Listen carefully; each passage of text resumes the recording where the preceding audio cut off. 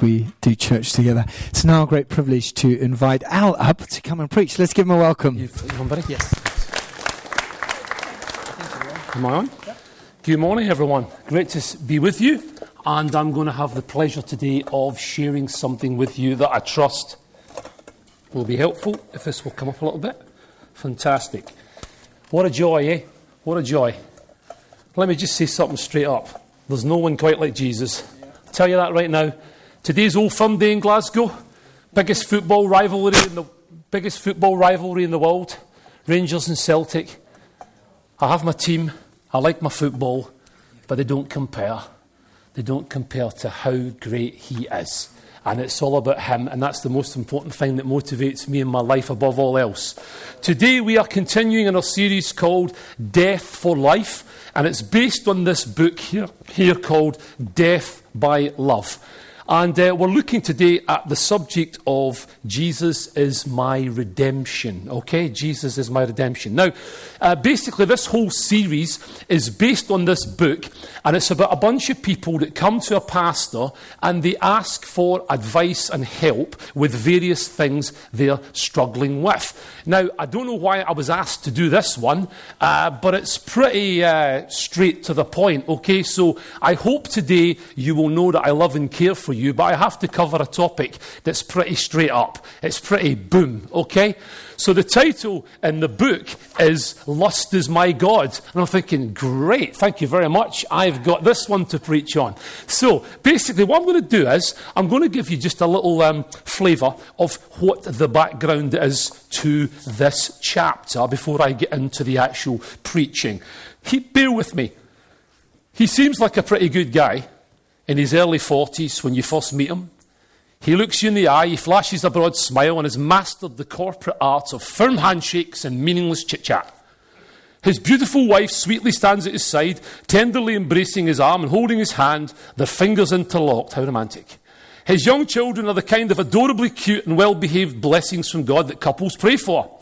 Tragically, it is all an illusion, like a river with a calm appearance, but with a deadly undercurrent.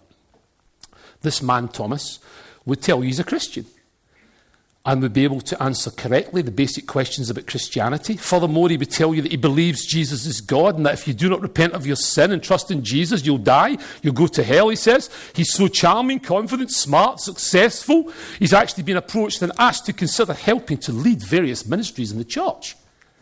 However, he won't tell you that he's never been faithful to any woman in his life, including his most recent wife. In fact, he has trouble remembering exactly the number of people he has committed adultery with, or the number of times he's been unfaithful to his wife. He cannot recall the last day he did not spend at least an hour online viewing pornography. To make matters worse, until recently his wife was clueless about his double life. His sick excuse for not telling her was that it would break her heart, and he wanted to spare her the pain as if he were a concerned, loving husband. The hard truth is that he's afraid she'll leave him and take his sons and half of all his considerable wealth with her. Thomas has become so self-deceived that he actually thinks getting an occasional sexually transmitted disease test to ensure that he does not infect his wife makes him a good husband. Occasionally his guilt overwhelms him and he responds by running to alcohol, which only makes matters worse, and he becomes more depressed, less discerning and more reckless. Most often, however, his guilt compels him to work long hours for penance, as if he could do enough good things to counterbalance his sin. You thought you were coming today to a nice, cheery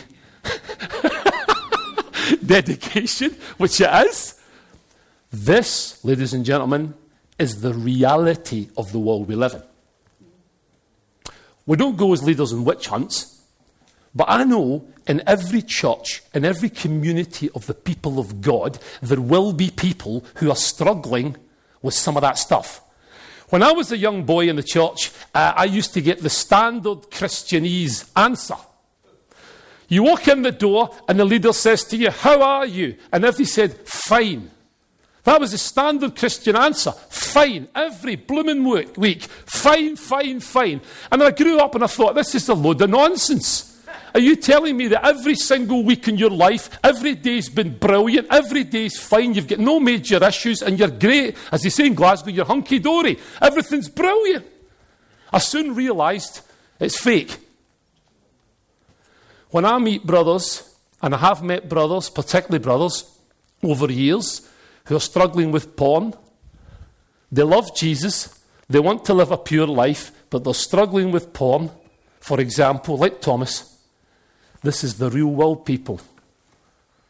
But praise God, there's an answer for every addiction, every sin. There's an answer, and that answer is found only in Jesus Christ. And that's what I'm going to preach about today. We're not here to preach and sing about any football team or anything else. Have you noticed today, in this community of the people of God, we get tremendously excited about Jesus? That's what it's all about. That's what it's all about. If you come to church and you don't hear much about Jesus and how fantastic he is, can I say it lovingly, you might need to change church. All right? Get amongst a community of the people of God that are excited and passionate about loving the Lord Jesus Christ.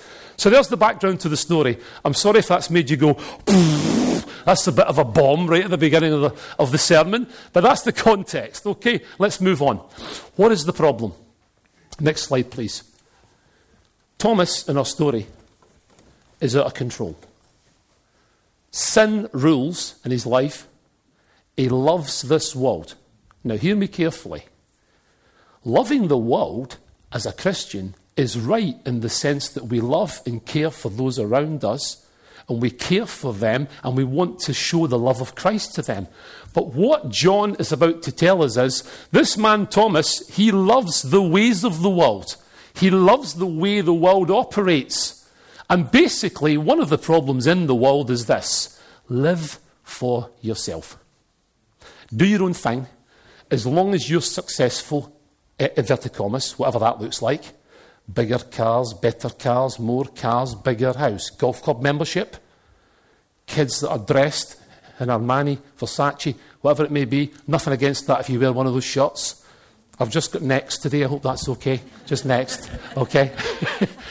But we have all these glorious, apparently, ideas of what success looks like. This man has got caught up in loving the ways of the world. He's living a lifestyle that's not in line with someone who follows Jesus Christ. John says, do not love the world or the things of the world. If anyone loves the world, the love of the Father's not in him. For all that's in the world, here we go, he describes what does this worldliness look like? Well, the desires of the flesh. That's probably got a lot of sexual connotation in terms of what your flesh longs for sexually, perhaps. But it could be other things. It could be gluttony. It could be food. I want more, I want more, I want more. Where we eat more than we need, and we keep on eating more than we need because we just want to stuff ourselves. And I know how that feels. It's quite difficult to lay the Galaxy bar down when I've had 2 or 3 strips. And my kids say, Dad, could you share that with us? Oh man, that's a challenge. That's a challenge. The desires of our flesh. Me, what I want, what my body wants. Whether it's food, whether it's sexual fulfillment, whatever it may be. And then he says, the desires of the eyes. Wow. Let's get to the point. For me, straight up, I'm a heterosexual man by orientation. If a gorgeous woman walks past and I go, wow, she's gorgeous.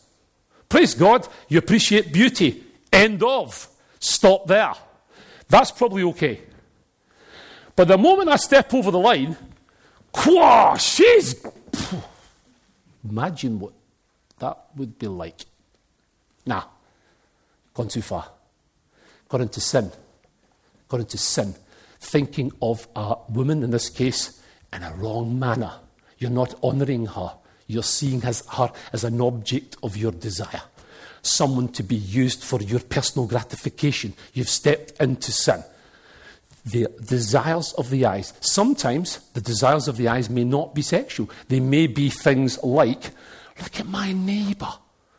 Look at what they've got. Look at the stuff they've got. He's got better clobber than me.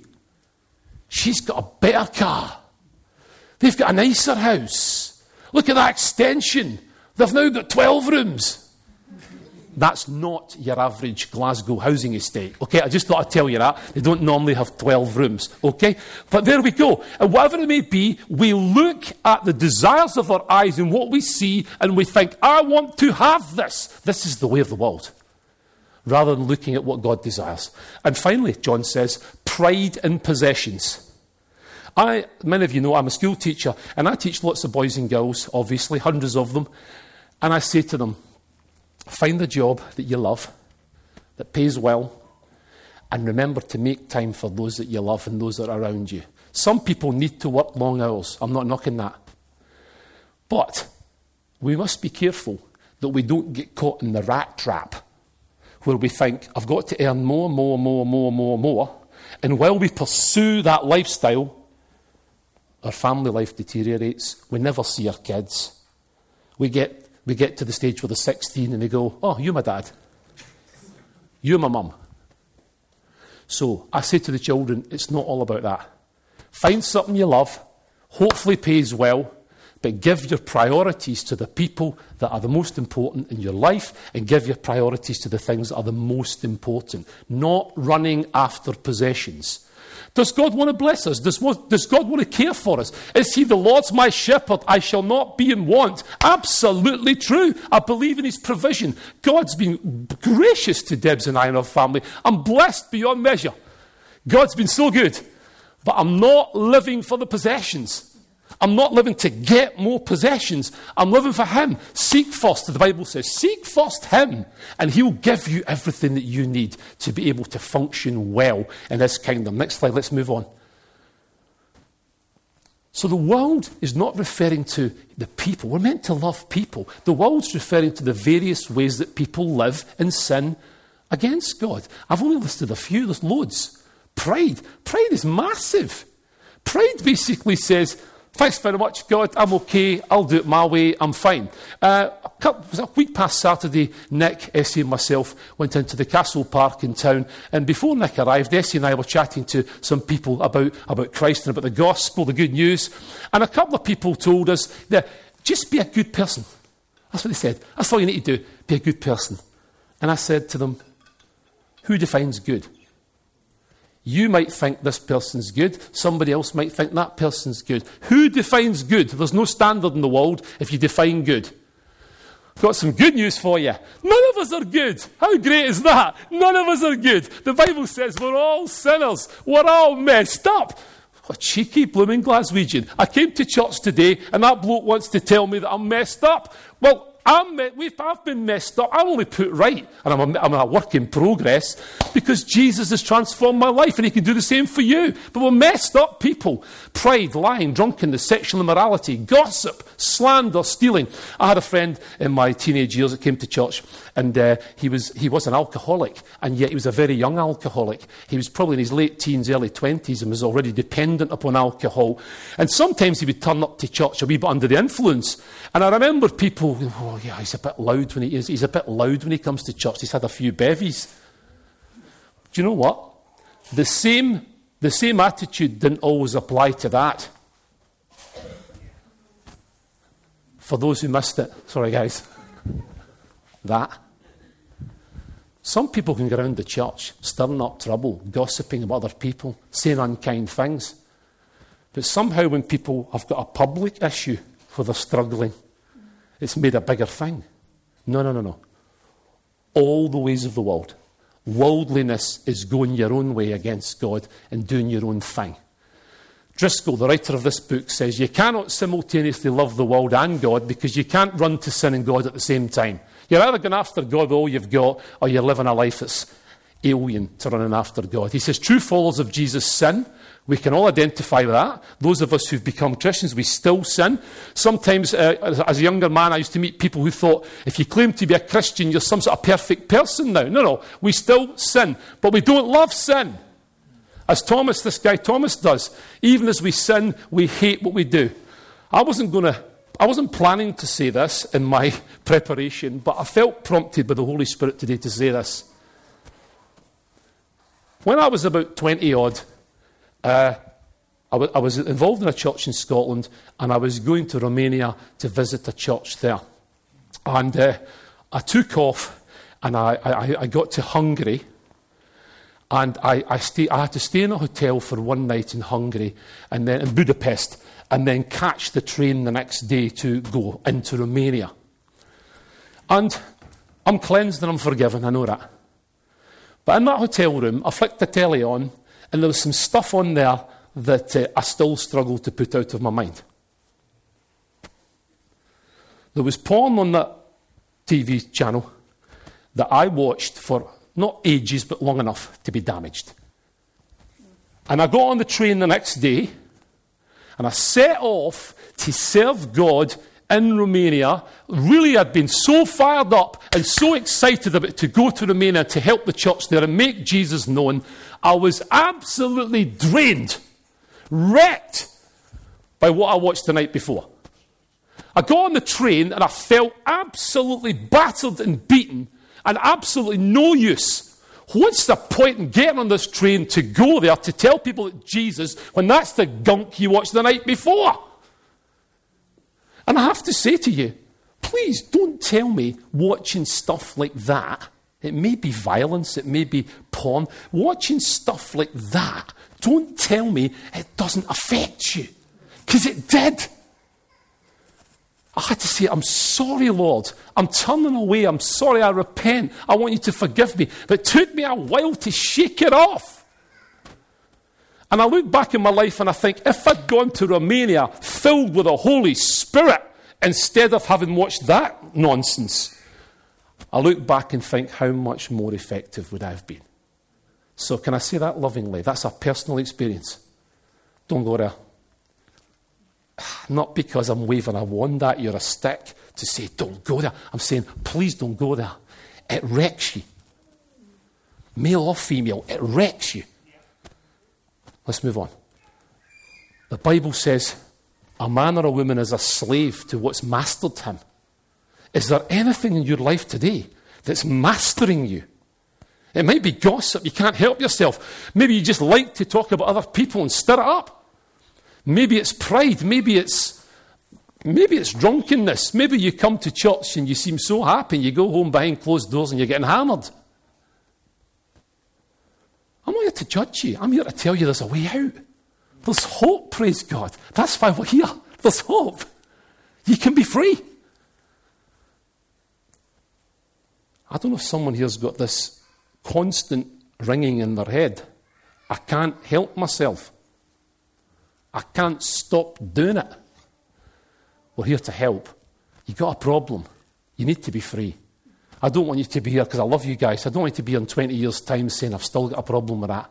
I want you free. God wants you free. God wants me living in freedom every single day over every single sin. That I live a life to the full. Because Jesus said, didn't he, I've come that you might have life to the full. The fullness of life. Not half full. Absolutely overflowing full. That's what God's got for us. Now, very quickly, I'm going to come over here. Sorry, camera. All right. These doors, I want to show you an illustration, right? In Exodus chapter 11 to 14, there's a story there about a people of God called Israel. They were being oppressed. They were in slavery. They were being mistreated by the Egyptians. Badly oppressed. God said, finally, after lots of opportunities for Egypt to turn away and to repent and stop what they were doing, finally God said, I've had enough. I've had enough. My patience has run out. I love you, I care for you, but you need to be disciplined. And God says, I'm going to have to punish the Egyptians. But he said to the Israelites, here's what to do. It sounds pretty gruesome. Take a lamb without defect, and I want you to slaughter it. Watch. And I want you to put the blood round the doorposts of your house. And when I come to bring judgment, every single house that's protected by the blood round the doorposts, you'll be free. But every other house that does not have the blood, every other house that's not covered by the blood, will experience judgment. What did Roy talk about earlier today when he came up the front? He said, the Lamb of God. This picture from the Old Testament tells us, if you're under the blood, you're safe. If you're not under the blood, you're under God's judgment. One day, grieves me to say this, but I have to be truthful to the Bible. We'll stand and give an account to God for our lives. I ain't going to be able to tell God how good a boy I am. I'm going to just plead and say, I know Jesus. I've been saved by Jesus. If it wasn't for him, I've got no hope. Read the story for yourself when you're at home. Beautiful story of deliverance for the people of God, but heartbreaking for those that reject the rule and reign of God. Finally, just about there, nearly. Possibly, maybe. Next slide, please. What's the solution? Who's with me? Whenever there's a problem, it's always good to have a solution. Yeah? And I've got good news for you. A Redeemer has been provided. This church is called Redeemer Church. Some churches are called Redeemed Christian Church of God. Redeemed. What does it mean? It means there's a Redeemer. Praise God. And what that means is this. Redemption is synonymous with being liberated, freed, or rescued from bondage and slavery to a person or thing. The Lord Jesus Christ has come to set you, me free. Hallelujah! Without him there's no hope, but with him there's great hope because he is the Redeemer. Listen to these beautiful words, some of my favourites from Peter. He says, you know that it was not with perishable things such as silver or gold that you were redeemed from the empty way of life. Empty. Those of us in the room who are now followers of Jesus look back and we think, I used to live an empty life. The empty way of life handed down to you from our forefathers. But you were redeemed with the precious blood of Christ. There it is, a lamb without blemish or defect. He is the Lamb of God who takes away the sins of the world. Let me tell you, I get excited. You might have come to church today and say, who's that clown in the front row who jumps up and down and gets excited? I get excited because he's saved me. I get excited because he's freed me. I get excited because he's the only way. I get excited because he's alive forevermore. And I love him. Not because I muster it up. I love him because he first loved me. That's why I get excited about Jesus. You know, I say this to the church regularly, so to my visiting friends today. If I can go to a football game and jump up and down, sing, raise my hands, clap, get excited, put the offering in for the ticket. If I can get excited when my team win, why, oh why, can we not be excited in church when the Lord Jesus has done so much more than any football team can do for us? He's saved us. I love listening to some of the worship from my African brothers and sisters, and I love it. I sometimes say, I feel like a black man trapped in a white body. Because actually, they express themselves. And I love it. I love it. Go on, people of God. All my brothers and sisters, learn to express yourself in some way. Please, don't just go, I'm so glad that Jesus set me free. Please, come on. If you love him and he saved you, get excited about it. Come on. Yeah. Okay. Next slide. While we wait for the blessed hope, the glorious appearing of our great God and Saviour, Jesus Christ, who gave himself for us, hallelujah, to redeem us from all wickedness and to purify for himself a people that are his very own, eager to do what is good. Ladies and gentlemen, I don't want to do good in order for God to accept me. I want to do good because I've already been accepted. Hallelujah. He's accepted me already. That's why I love to do good, not because I'm trying to impress him. The solution is found in the person and the work of Jesus Christ. Oh, hallelujah. I just want to say something here. This got me going, man. It really did. Isaiah says this about the Lord Jesus. Just as there were many who were appalled at him,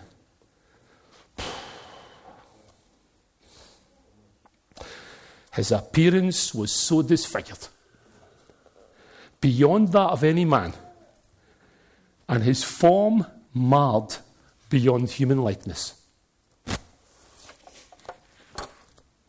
Jesus died the most horrific death on the cross because of all my mess, all my sin, all my rebellion, all my bad stuff, and all yours. Let me tell you, there's nothing wrong with wearing a nice cross around your neck or nice cross earrings. They're pretty. But this is not pretty. This is horrific.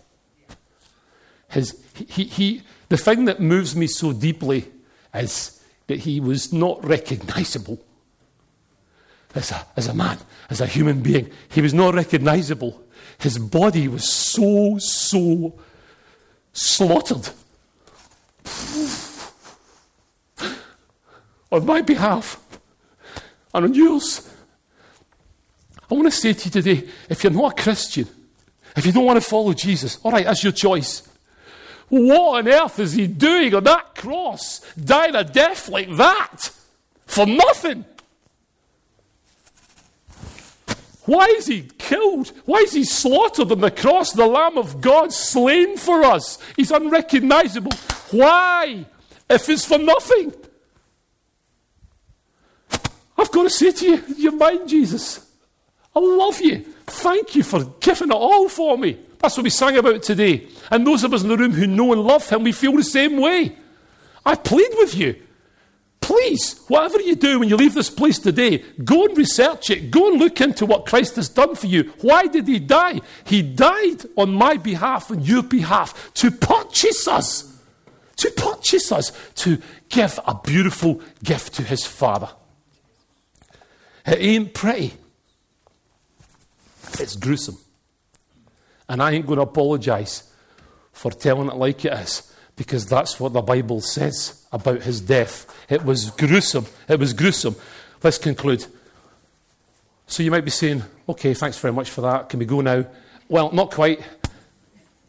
Unless you want to, you're free to go. But how?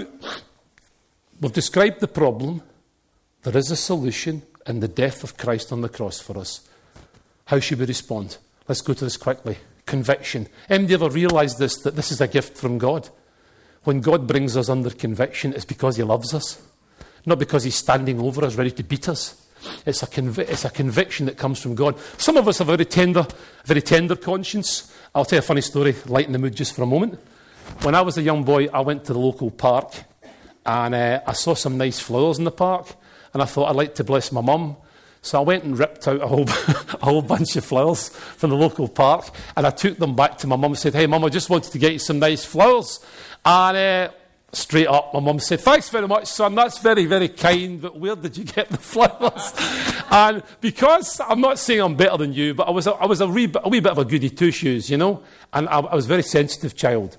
So I owned up right away, you know. The Catholic Church would have loved me because I confessed to just about everything, do you know what I mean? I confessed to everything that was going. And basically I said, well, Mum, I actually stole them. I actually took them at the park. And she said to me, thank you, son, for the flowers. They're very, very sweet, but please don't steal flowers from the local park next time, all right? Some of us have a very tender conscience. We know when we do wrong. Some of us have a conscience that's quite smashed up. So when we do wrong stuff, we just, woohoo! We don't tend to bother too much about it. We need to see and feel the gravity of our sin. If you're going to come to Jesus Christ and say, I'm yours, you need to know what it is you're saved from. You need to know the weightiness of the fact that your sin separated you from him and that he's come to restore that. Confession. That's agreeing with God and telling the truth about who we are and what we've done. That's our response to God's gift. When God brings us under conviction, our response is to say, you're absolutely right, Lord. That's true. Guilty as charged. But thank you that there's someone who can forgive and can rescue. Repentance. I've said this before in my preaching. Repentance is an old word. I used to see occasionally an old man with a sandwich board in Glasgow. You know, repent now. You know, if you're a painter, it's repaint now. Repent now. And they had used to have billboards walking around it, and often they were an object of scorn, mockery. Repentance is this. You walking this way, doing your own thing, 180-degree turn. I'm going your way, God. I'm going your way, Jesus. It's a change of mind. It's a change in direction. That's what repentance is. And the last slide, thank you so much, is restitution. This is where you start to get your phone out and check your bank balance. Okay, Zacchaeus was a tax collector. Please don't boo. There might be people in the room who work for the tax office, okay? But Zacchaeus was a dodgy tax man. You might be thinking, what's the difference? They're all dodgy. No, they're not all dodgy. There's people with integrity work in the tax office, all right? But Zacchaeus was a dodgy tax collector. He was a wee guy who climbed up a tree because he heard Jesus was coming and he wanted to see Jesus going past. And I don't know if he realised what was going to happen, but when Jesus walked past, Jesus catches him right away and goes, "Hey, you!" Well, sorry, Jesus has not got a Glaswegian accent. "Hey, this young man, I'm coming to your house today for a cuppa. Decaf tea and a Victoria sponge, perhaps." Or so as my English friends say, a scone. A scone. Scone! It's a scone! It's a scone. Scone. Okay. Whatever they were having, he invited himself to Zacchaeus' house, and the guy's going, "Oh man, what's this going to look like if he comes round my house and he starts asking me questions about my tax dealings?" He has such an encounter with Jesus. He says to him, I'm a changed man. Half of my goods, I'm going to give him, half of my cash, I'm going to give it away to the poor. More than that, if I've nicked anything off people, if I've robbed anybody, I'm going to restore it 4 times. Now, I'm a maths teacher, I'll help you out. If he nicked £25, you multiply it by 4, he'd have to pay 100 back. Got me? Fantastic. You've all passed. Grade 7. Fantastic. I'm having a laugh, all right? But he basically paid it back 4-fold. Why did he do it? Because he met someone special. His life was never the same again. And he made restitution. Let me challenge you today. Is there somebody you're ripping off? It might not be financial. Is there somebody you owe something to? If you encounter Jesus and your life's changed, you need to put it right. And finally, wow, big one, reconciliation. We could talk about people who've hurt us. I'm not going to go there today. I'm going to talk about people we've hurt. Reconciliation, responding to the Holy Spirit when he prompts us to be reconciled with those we've hurt or damaged. Now, hear me very carefully, pastorally. There are some places not to go. I'm not saying you have to go and hunt out your ex-wife and tell her how sorry you are for the way you treated her. Maybe you do. But I'm not saying that's always appropriate. But here's what I am saying. If the Holy Spirit puts something on your heart as a Christian that you know you need to be reconciled with someone, you need to go do it. It will bring the blessing and the favour and the goodness of God upon you in increasing measure. If you stay bitter, if you stay twisted, it affects you in the inside. Anybody ever worked this one out? When Jesus said, "Forgive those who have sinned against us." Ever noticed that the reason why he said that was so that you would benefit? Because when you forgive, when you release, you're free. When you hold, you keep it close, you're bitter, you're twisted, you're not free. So, if there's anything today, as a Christian, I'm talking to Christians here, if there's anything you think, I've got to make restitution, or I've got to go and be reconciled, I would encourage you with all my heart, go do it. Go do it. Ask God to be with you. Maybe someone may go with you, but go do it. Put it right. And the blessing and the goodness of God will be upon you in increasing measure because you honour Jesus and you do what pleases him. All right? So let me say this in closing. If you are someone who would claim to be a Christian, maybe like Thomas, you claim to be a Christian, you love Jesus, and you're struggling and you're stuck and you're addicted in some area of your life, we're here to help. We're not here as pastors to say we're perfect, we've got it all together, come to us. No, we're people who say we keep needing to walk in that freedom ourselves every single day. We'll help you because we love you and we care for you. We've got ladies too who will help, men and women here in the church who will help you and support you. Maybe you could get alongside someone to help you with things that you're finding difficult and you're struggling with. And you don't seem to be moving forward in. You seem to keep getting trapped and stuck and held back all the time. We want to see you free. And that's only possible because, as we sung today, Jesus paid it all. All your porn, all your filth, all my filth, all my pride and lying and stealing, you name it. He paid it all. I'm going to say this one last thing. He only had to do it once. Praise God. He doesn't have to repeat it again. We don't have to have a repeat sacrifice every week or every month or every year. Like in the Old Testament when the priest had to go up regularly. No, he's done it once and for all. And you and I can come into the glorious freedom of that. Shall we stand when we pray? And we're going to worship God just for a few moments. And let me encourage you to respond to what we have shared. If you are someone, if we could have one or two people at the prayer bar in a moment, that would be helpful. If you're someone who is a Christian and you want some prayer ministry and help, please make your way over to the prayer bar and we'll have people there to pray for you and support you. If you're someone who's come today and thought, my goodness, what on earth is this? Right? Can I just say this? Something that I felt really impressed upon my heart before I preached today. I feel a weightiness to this today. For me, this is a weightiness. I've had roughly about half an hour of your time. You might never hear it again. I have to make sure. The weightiness upon my life today is this. I need to make sure I honour God and His Word, and I tell you it straight like it is, because you might never hear it again. Today's the day. Don't put it off. Don't keep saying, I'll wait till I'm an old geezer. Then when I'm about to die on my deathbed, I might ask Jesus to change me then. Don't waste your life. Come to the Saviour today. Come to Christ today. Have that fullness of life for the rest of your days. You need Him desperately, as all of us who've come to know Him will testify. If you want help with that, you want to seek one of us out here, come and talk with us, and we'll do what we can to pray with you and support you and help you to come to know the most beautiful person. Father, thank you for your beautiful Son. Absolutely stunning when we look at His life in beauty, in holiness, in sinlessness. We worship you, Jesus, the one who died, paid it all, rose from the dead victorious forever and ever and ever, and lives forever and ever and ever. Amen. He's exalted. We praise you, worship you for your beautiful Son. I pray for those today who are just thinking, what's this all about? Help them, Lord. Help them to come to know you and to love you. For those who are struggling with stuff that constantly trips them up, constantly prevents them from experiencing all that you have for them, we pray for freedom. Yeah.